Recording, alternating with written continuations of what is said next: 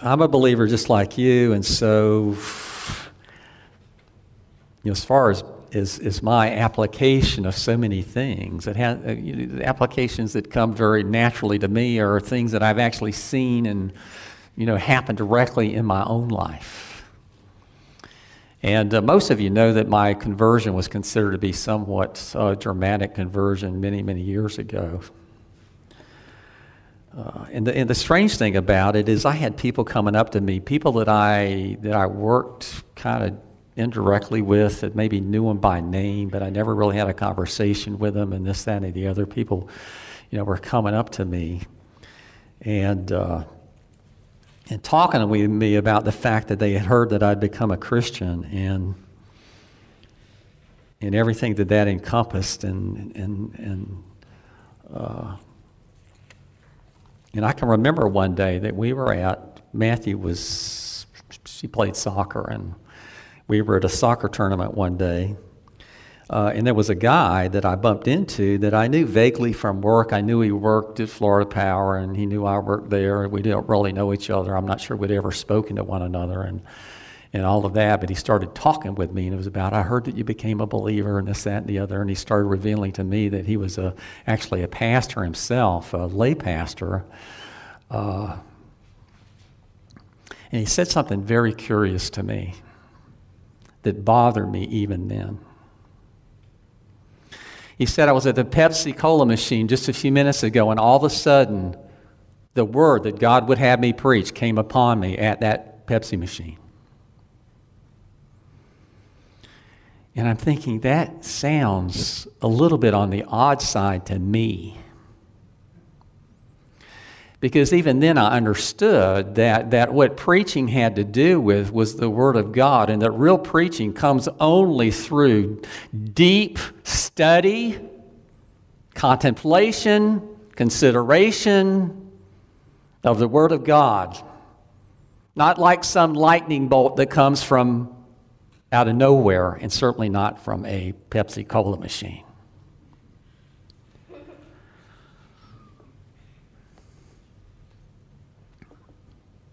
We're going to be looking this morning at Romans chapter 15, verses 14 through 21.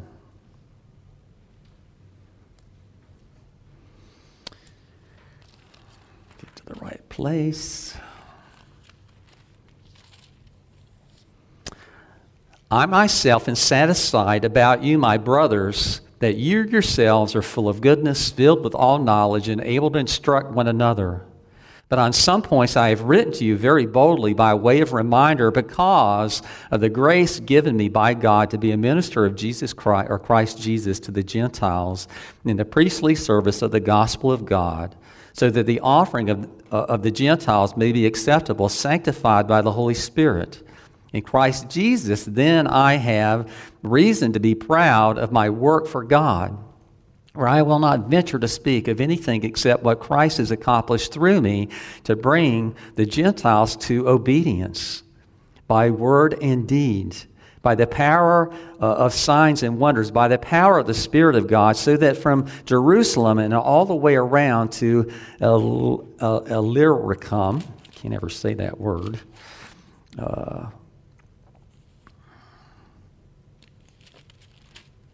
I have fulfilled the ministry of the gospel of Christ, and thus I make my ambition to preach the gospel, not where Christ has already been named, lest I build on someone else's foundation, but as it is written, those who have never been told of him will see, and those who have never heard will understand.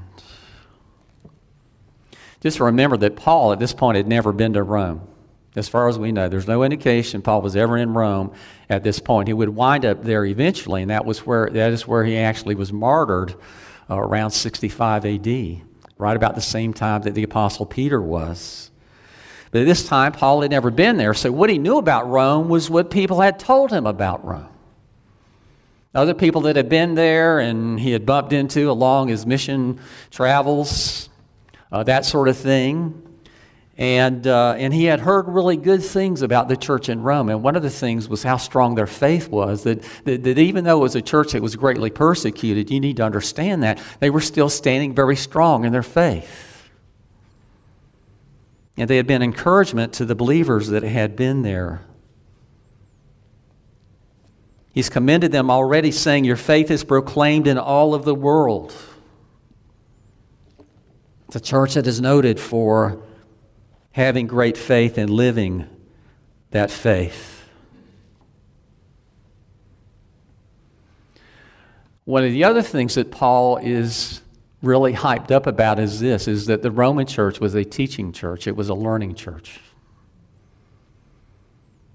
It was a church where there was a very great emphasis upon the importance and the centrality of the Word of God in the life and the well-being of the church and its members as a whole. One of the essential things, one of the most important things. The Roman church was a teaching church.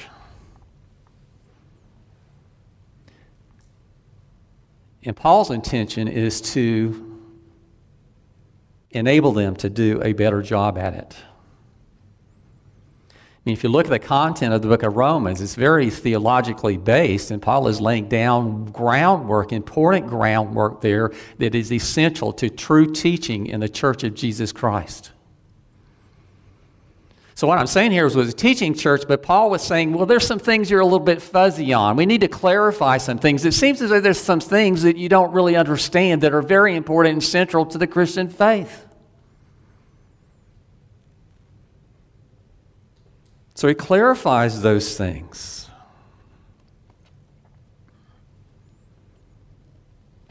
We all are somewhat lacking in our understanding of things. We all need to have a teachable spirit. If you've got everything figured out in your mind, you think you've got it, everything pegged down to the letter, then let me just tell you something. You're kidding yourself. Being a Christian means forever growing. It means forever learning. It is part of our vocation. Now, some people think that's the vocation of a preacher, pastor person like I am. Actually, I'm a teaching elder.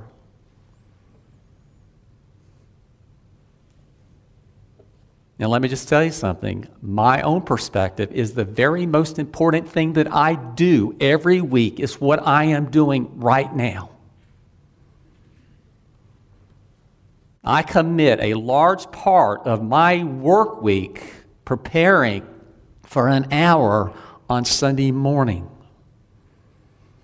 My principal and primary job is to make sure that every person in this room and everyone that's watching this is fed regularly the full, whole counsel of God, as much as is humanly possible. That is my principal and my primary responsibility, even more so than the ruling elders here. R.C. Sproul writes, he says, Paul knew it was his duty to communicate the full counsel of God. That burden has been shared with every earnest minister of the gospel ever since. The pulpit is where the word of God is to be proclaimed, and the burden of everyone who stands in it is to make sure the whole counsel of God is given to the people of God.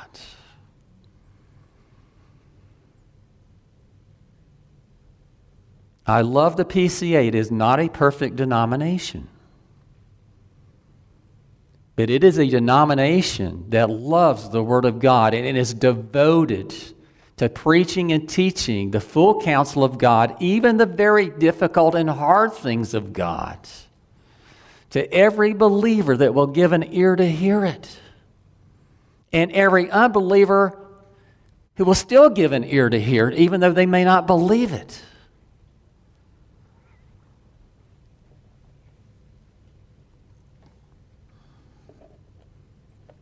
I talk with people that come here, and one of the things that disturbs me that I hear very often is I've been in this, that, or the other church my whole lifetime, and no one ever bothered to teach me anything. I was in a church where evangelism was the focus of everything. Every sermon was evangelistic, and what it did was, there were people who came forward and made a profession of faith, but at the same time, it did not feed the people of God. I've been in the church for 30 or 40 years of my life, and I don't know diddly squat. Because I've just heard evangelism sermon after evangelism sermon after evangelism sermon. No one has ever taken the time to really feed me God's Word.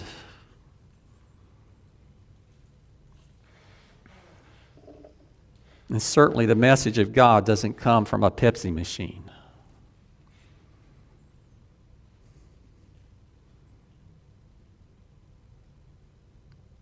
Preaching and teaching the Word of God comes from thorough, detailed, time-committed, hard work and effort. And I want to thank my church for giving me the time that I need to do the best that I can on Sunday morning.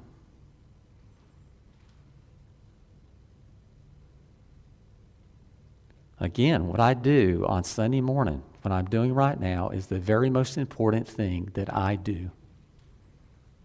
Everything else is secondary.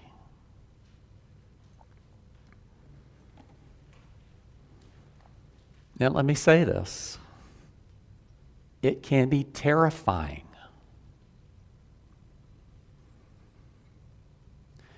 Because the last thing anyone wants to do is supposedly speak on God's behalf and say something that is totally wrong. I don't know that anybody in this room would ever want to do something like that. But again, just remember the Protestant Reformation. One of the things that drove it was this idea that Scripture interprets Scripture. This is what I wanted to say to that guy. Even though I was dumb as a post at that point, I didn't really know what to say to it. It just sounded kind of crazy to me.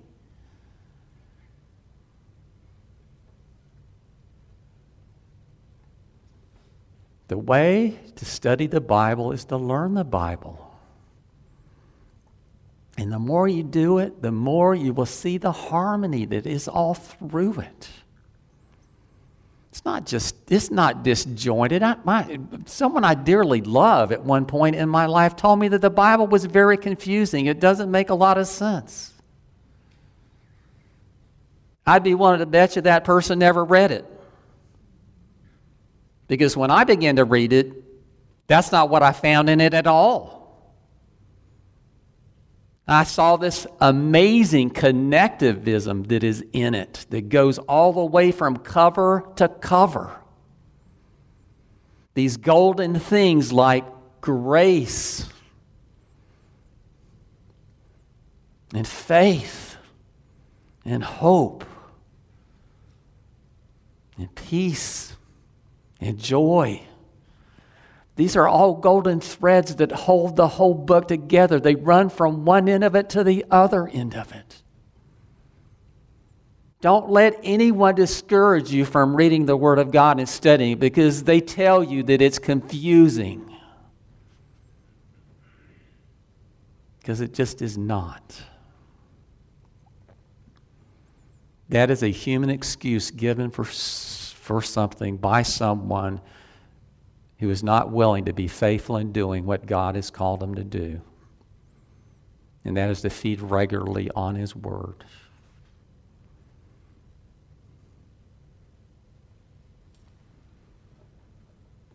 Let me just tell you this. If you've come here and you've been here for a time now and you don't feel like you've learned anything, then shame on me. I'm not doing my job at all.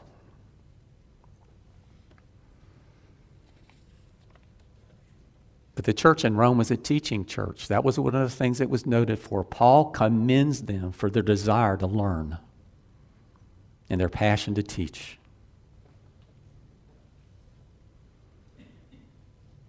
Not just certain things or certain aspects of Christianity,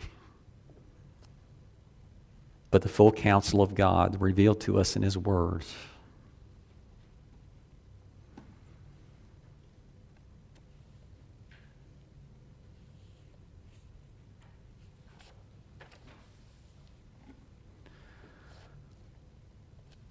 You'll see this all the way through Scripture. You see this in all the epistles of Paul, and that is a constant. All the other epistles too, Peter and John and etc. This desire of the apostles to encourage the Romans and others to always be in the process of climbing higher and always be in the process of digging deeper. That they would grow in their faith. And as their faith increased, it would be reflected more perfectly in what they actually practiced.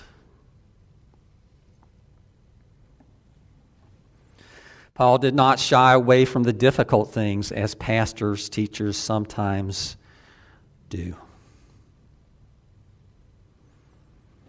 I would imagine that there are pastors that have avoided Romans 8 and 9 for their whole time as a pastor, and they have no intention of ever going close to it because these are some of the supposedly most controversial passages in Scripture. I don't know why they're controversial. They're very clear in what they teach. You need to understand something. It's the sinful nature of man that clouds the picture. The unwillingness of mankind sometimes, and even the church sometimes, to take the Word of God for what it says, without trying to run it through this human sieve that we do to make more sense out of it in a way that makes us feel more comfortable and cozy about things, because that's what Christians are supposed to feel like, right? Just comfortable and cozy all the time. Not challenged, not stretched, not bent, almost to the point of breaking at times, but just comfortable and cozy where they are so we can all just sit around and wait for Jesus to come back.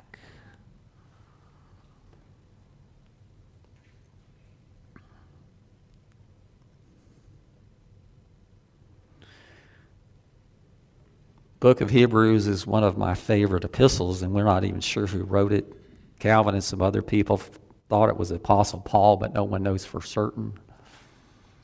It is rich, it is deep, it is thorough. The author addresses something that is of great concern. And you need to understand, this is in the first century church. Not long after Jesus is ascended back into heaven.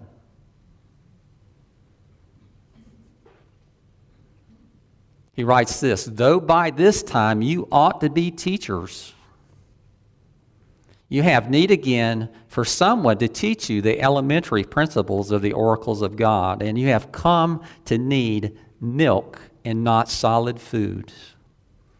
Everyone who partakes only of milk is not accustomed to the word of righteousness, for he is a babe, but solid food is for the mature, who because of practice have their senses trained to discern good and evil."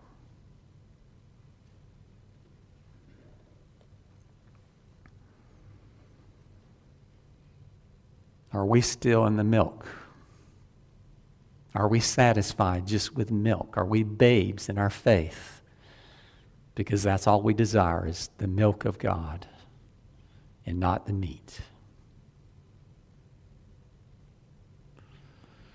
Meat takes a whole lot more energy and effort to digest than milk does. That's why babies are fed milk. It's a lot easier for them to digest it.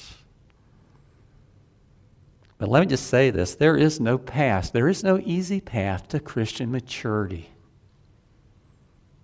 There is no easy path to Christian maturity. It is hard, difficult work. It requires effort.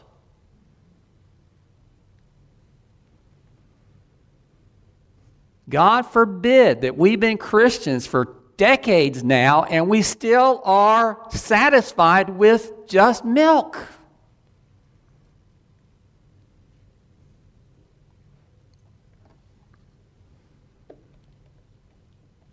The PCA is not a perfect denomination. If you ever find one, let me know. I'd like to hear about it. It's not a perfect denomination because every person that's in the PCA is still a sinner. Maybe safe sinners, but they're still sinners. And that includes everybody sitting in the pews and everybody standing in the pulpit.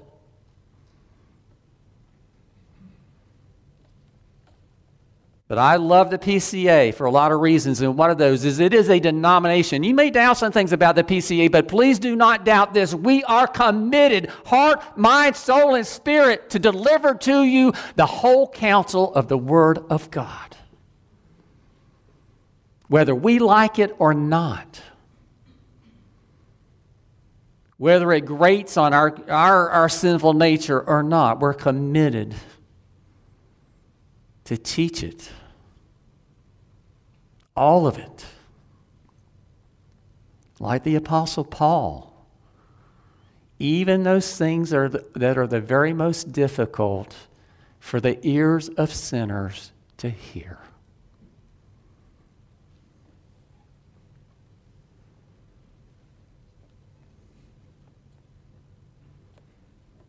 Like I said before, I hear from people. Been in church my whole lifetime, and no one's ever taught me these things that you're teaching me. I've never heard any of this stuff before. It's all new to me.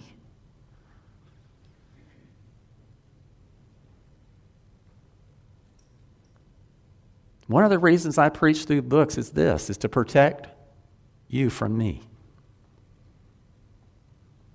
To protect you from my own agenda.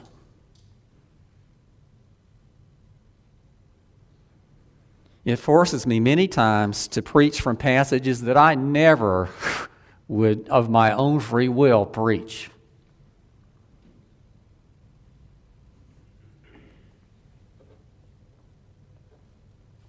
It's not a good thing for pastors to sit in their office on Sunday morning or stand in front of a Pepsi machine.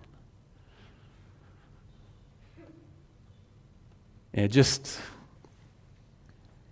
through their own thought press determine, well, I think the congregation needs to hear this, that, or the other next week.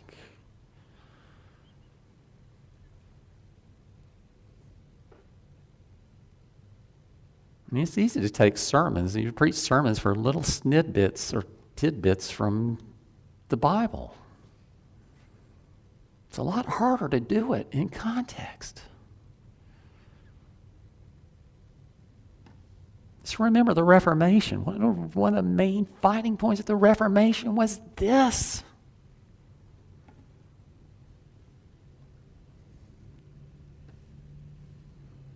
The understanding that every Christian must grow in their knowledge of the things of God, without which they will not mature as a Christian. For us to learn means that we need to be stretched here, there, and yonder to the point sometimes of almost snapping.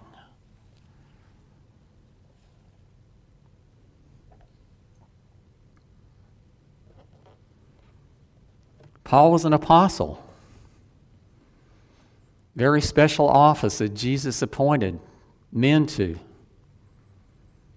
immediately carry the gospel that he began to spread forth into the world after he ascended back into heaven. There were not many called to be apostles. There are no apostles any longer. There hasn't been an apostle since the last of the apostles died 1900 years ago.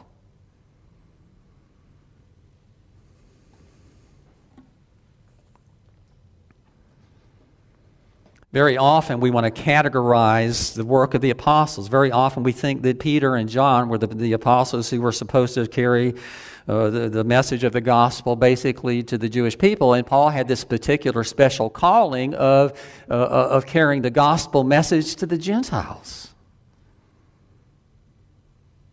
Well, let me tell you something. When you consider the Bible, that becomes pretty doggone foggy. Because what you do is you find Peter and John sometimes reaching out to non-Jews, and at the same time, Paul very often preaching the gospel to Jews. So sometimes I think this categorizing of the apostles in this way is really false.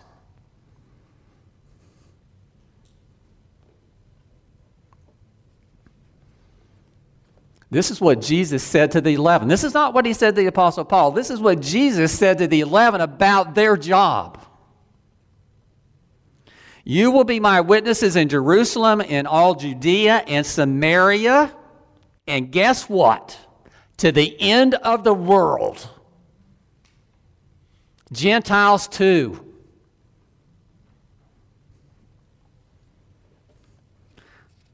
Jesus said this about the Apostle Paul. He is a chosen instrument of mine to carry my name before the Gentiles and kings and the children of Israel. So what I'm telling you is part of the commissioning statement of Jesus to every one of the apostles is you have two mission fields. One is the Jewish people and the other is everybody else.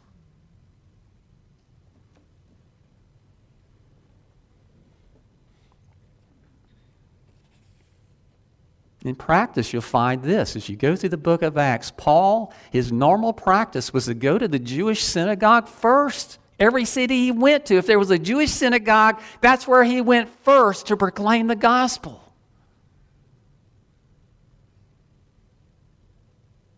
This apostle to the Gentiles. That was his practice.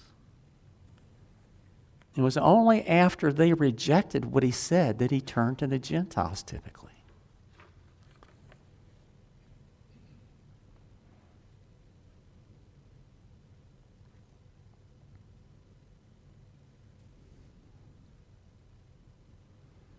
There are no apostles, but does that mean that there are not people now that continue to be called to proclaim the word from the pulpit? And it doesn't mean that at all. My task, our task, is a little bit more difficult. We'll get into that in just a few minutes. But when the gospel is proclaimed in word, and not only in word but in deed, it accomplishes two things. It brings salvation to the yet unsaved, and it also brings sanctification to those who are. That we would grow and we would mature in Christ.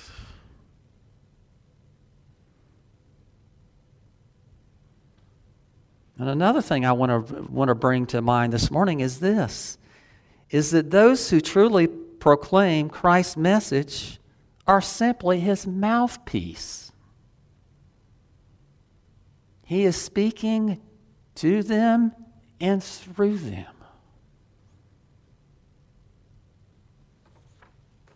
Because that is true. No one has any ground or any right to be all puffed up and proud. Look at what God has done and is doing through me.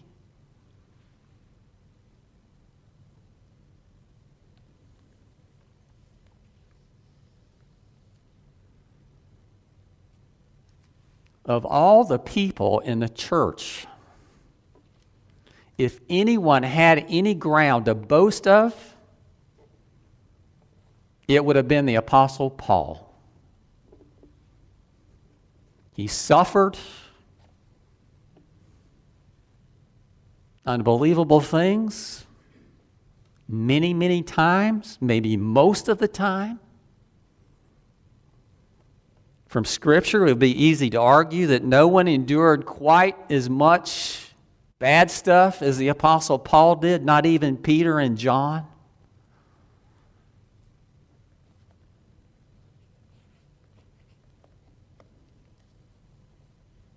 So if any New Testament believer has any right or any ground to brag or boast about what they've done for Jesus, it would have been Paul.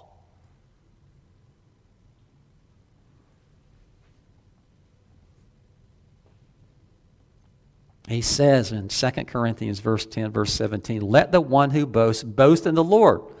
For it is not the one who commends himself who is approved, but the one the Lord commends.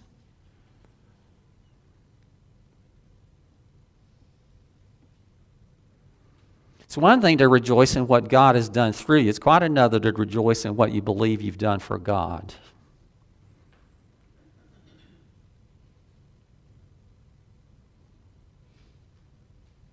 Can you find any boasting from Paul anywhere, even though he's got far more ground to boast than anybody else?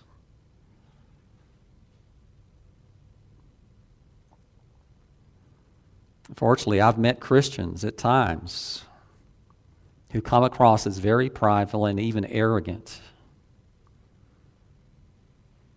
in regard to the things that they've accomplished for Christ. Years ago, I went to a training session for Evangelism Explosion. It was at a Baptist church in Daytona Beach. And I had some interesting conversations that week because, it was developed by D. James Kennedy at Coral Ridge, which is a PCE church, and a lot of these pastors are going, he really believes that, but this is what he teaches? Yeah, makes perfect sense to me. Why doesn't it make sense to you? But there was something that happened that was really disconcerting to me that week. And one of the things was you went through training sessions and you had, mock conversations with other people. You teamed up with people and you did gospel presentations to them and things like that. But the whole training came to culmination at the end of the week where you went out and you made visitations to people in their houses. Usually people that maybe had come to church once or whatever, but no one really knew where they were at as far as their salvation went, that sort of thing. But we went out, and we were divided into small groups of people. And we went out and we did these visitations and things like that. And but then they had this gathering back at the church, this big celebration.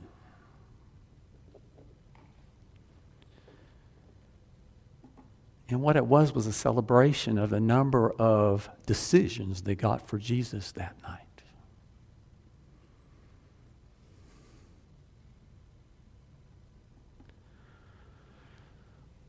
And it was just with this pride. There was no sense of praise God for what he's done in us and through us. It was taking credit, as far as it sounded to me, for something you didn't even do.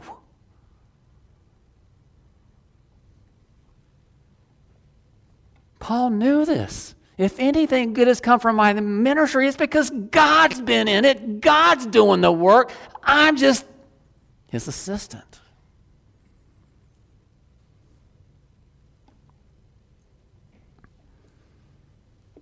Well, the truth is this, is that form of evangelism has proven itself over and over again not to be very effective over the long haul.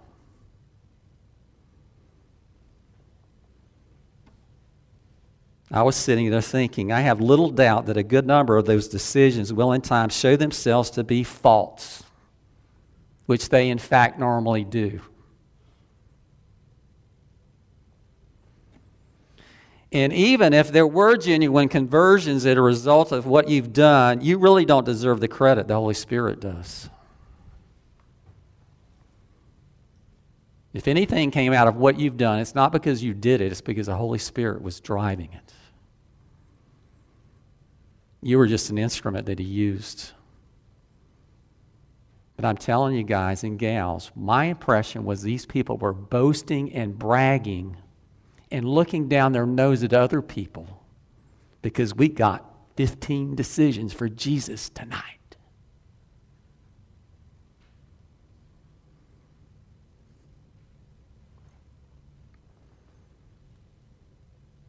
Came across to me as very prideful and very arrogant. Not one time did I hear anybody say, praise God for the Holy Spirit. The impression I got was these people were all puffed up and proud because they were willing to do something a lot of Christians just aren't.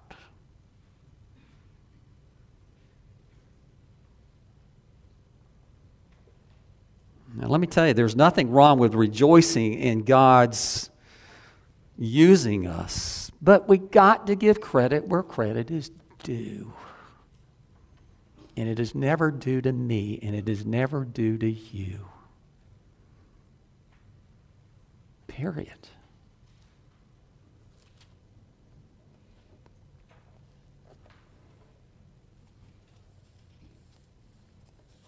Paul's impact on the ministry has been unbelievable.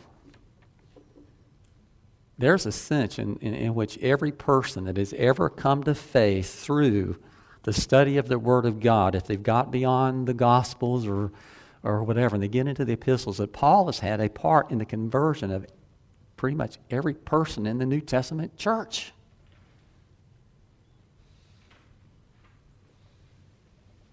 Because of the 27 books of the New Testament, 13 of them were written by the Apostle Paul.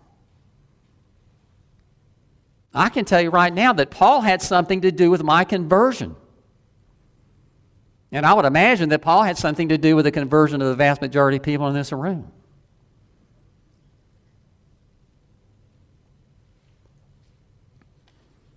So if anybody has any ground to boast, it would be Paul. But what does Paul do? Does he boast in what God has done through him? No, he gives all the credit where it's due, and that is to the Lord.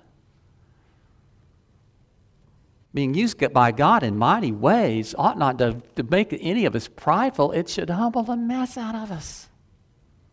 That God would use me in that way. It should shock us. It should surprise us. It should humble us.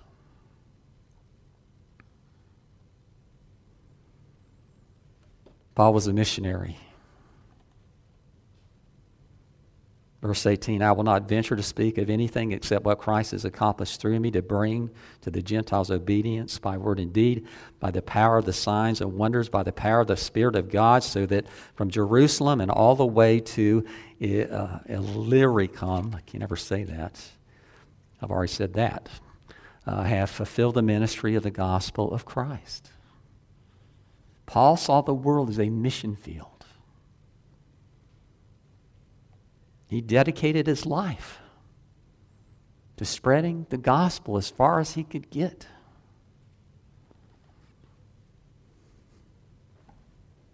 But at the same time, Paul understands that he's merely the means that Christ used to do the work. That's where his blessing is.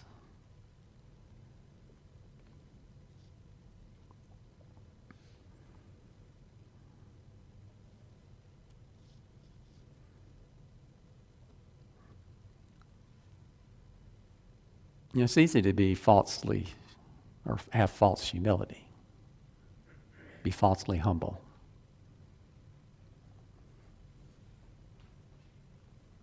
As a matter of fact, for every Christian that is entered into that realm, it's part of the formula.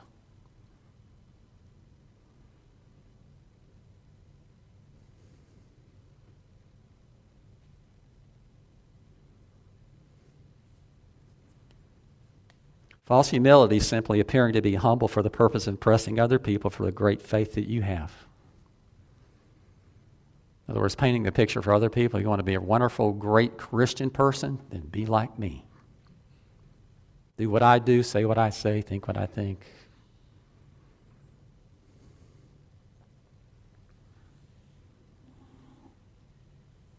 What Paul is saying here, in essence, is get over yourself. If it were up to you, you would stumble, bumble through all of it and not accomplish anything.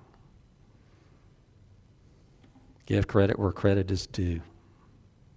Paul understands that he was merely the means that Christ used to do his work.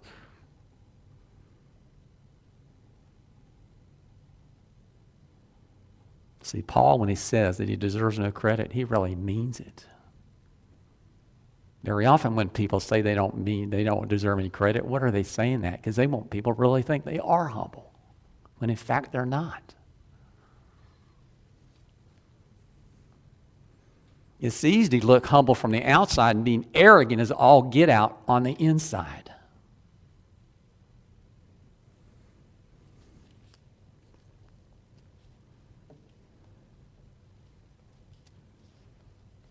Christ, through his Holy Spirit, was a driving force behind everything that Paul accomplished, and he knew it.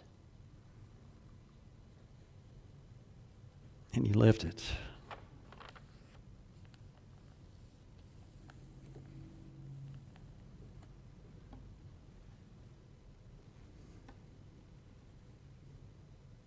Illyricum. Have you ever even heard of that? It's the only place in the Bible the name of this place appears. Do you even know where it is? You know what it was. Was it a town? Was it an area? Was it a country? What was it? Well, it was a Roman province. A Roman province that was located along the Adriatic Sea between Greece and Italy to the northwest of Macedonia. You read the Acts of the Apostles and the epistles of Paul to some degree, where it's described where all these places that Paul went to. This place is not mentioned there at all. But it is mentioned here. So you need to understand something, that our record of the missionary activity and travels of Paul is not a complete record. That Paul actually did far more than what is in the book of Acts.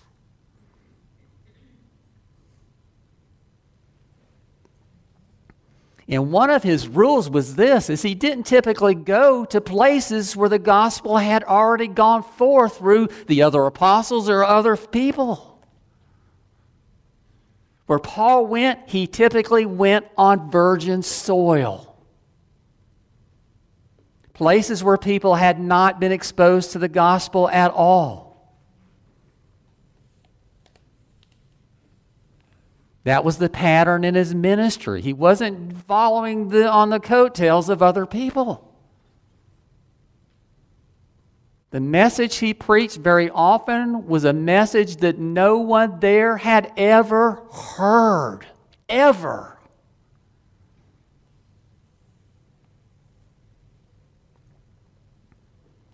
He boldly went where no evangelist had gone before.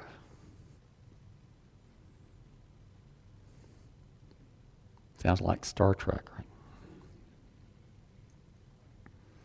In other words, Paul didn't piggyback on the evangelistic efforts of other people. Paul was a true missionary. Now, there are places in the world today, believe it or not, where the gospel still has not been proclaimed. The church has had 2,000 years to do it. There are places. Today they don't talk about nations so much as they talk about people groups. There are certain people groups that have been identified as people who have never had the gospel presented to them.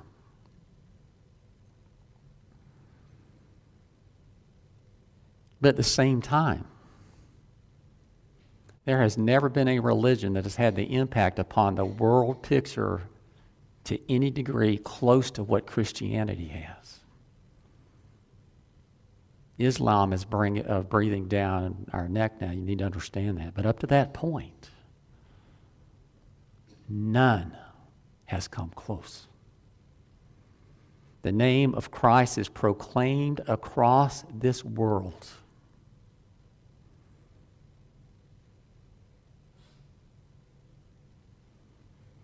And it's because people have been willing to do what Paul was willing to do.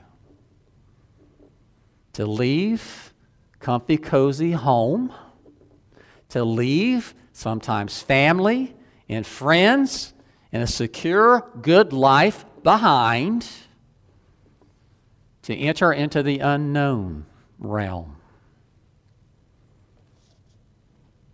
Because they were convicted by God that He would have them be missionaries. We are in desperate need for people who are willing. But let me tell you, you can't do it unless you're really called to it. It is a calling. You can't just say, well, I'm going to be a missionary. You have to be called by God and prepared for it by God.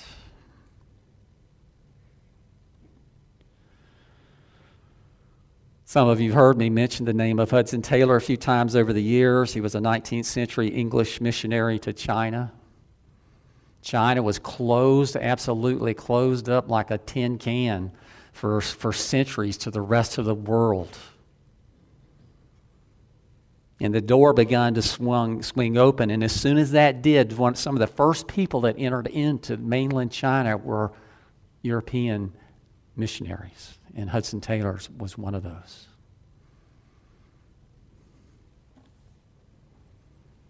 There's still a vestige of his work in China. The church that he started there is still there in part, not to the level it was at one time. The China Inland Mission still there at work.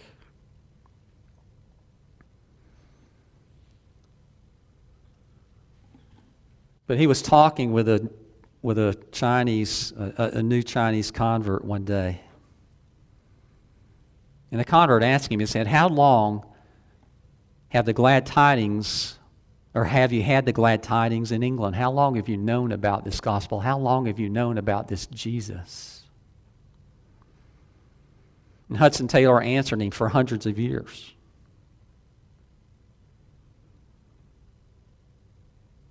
And the Chinaman said this. He said, what? Is it possible that you have known about Jesus so long and only now have come to tell us?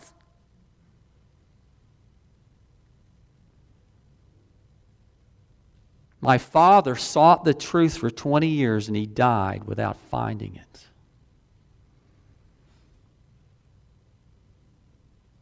Why?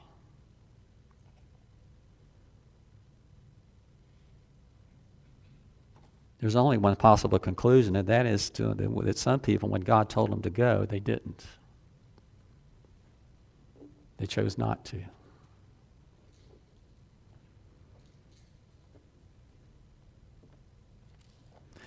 I love the PCA for a lot of reasons, and one of those is we're a denomination that's very committed to the Great Commission. We're not a very big denomination, but we have literally hundreds of missionaries spread across the globe. And they're growing in number day by day by day by day.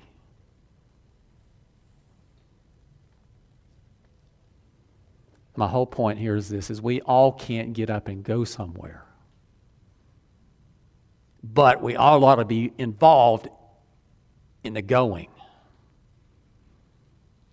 In other words, if we can't go, or God's not called us to go, then we need to understand that we're part of the sending process. That we send other people that God has set apart as missionaries to go and do that particular special work.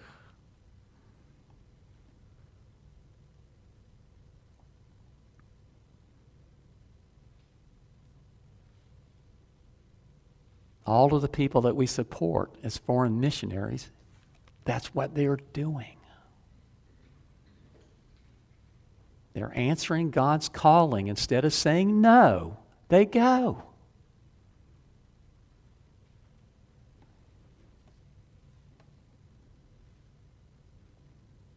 So please be in prayer for Don and Claire Lease Cobb. He's an American. She was born in Switzerland. They live in France. And what Don is doing, he does some degree of missionary work. You need to understand that. He goes and he teaches. He's a seminary professor. He goes and he teaches in North Africa sometimes to audiences that are very predominantly Muslim. That can't be very comfortable to do that. But he does that. But he is actively involved in preparing pastors to go forth to the nations. Joel and Stephanie Swanson are in France. She's been there now for probably probably close to 25 years. And what she does, this is her vocation. She goes to a place where there's a fledgling church plant. And she does whatever needs to be done to benefit that group, to advance their work, to evangelize the people that live around her and in her neighborhood. She and her husband very often spend a whole day or 3 or 4 hours on Thursday mornings. They do this. It's common practice of just traveling, just walking around the city that they're in, doing nothing but praying for the gospel of Jesus Christ to go forth to these people.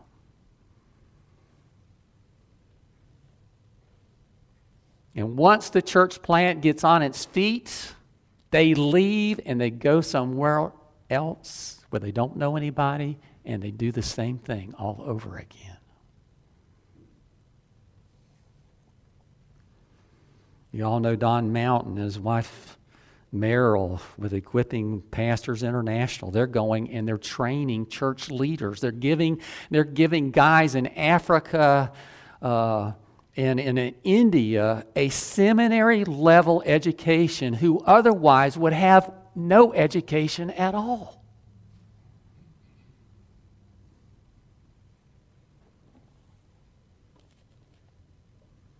You may not know it, but we are part of the Florida Church Planting Network. We give some of that money that you put in the offering box today goes to church planting for PCA church plants in Florida, whether we're directly connected to them or not.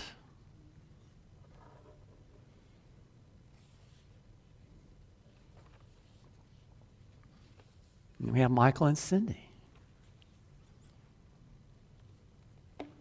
They're in Honduras.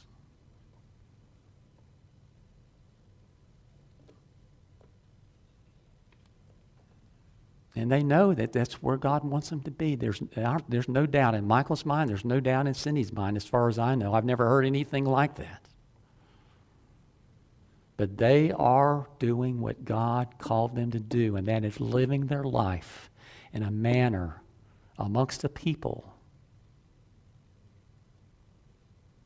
with the hope and the passion that they will come to know the true Lord and God through Jesus Christ. They have no intention of coming back. If they lost every bit of support that they're getting, I guarantee you they still would not come back. They're doing what God called them to do. And they need to know we're behind them. 100%. Amen. Praise team, come.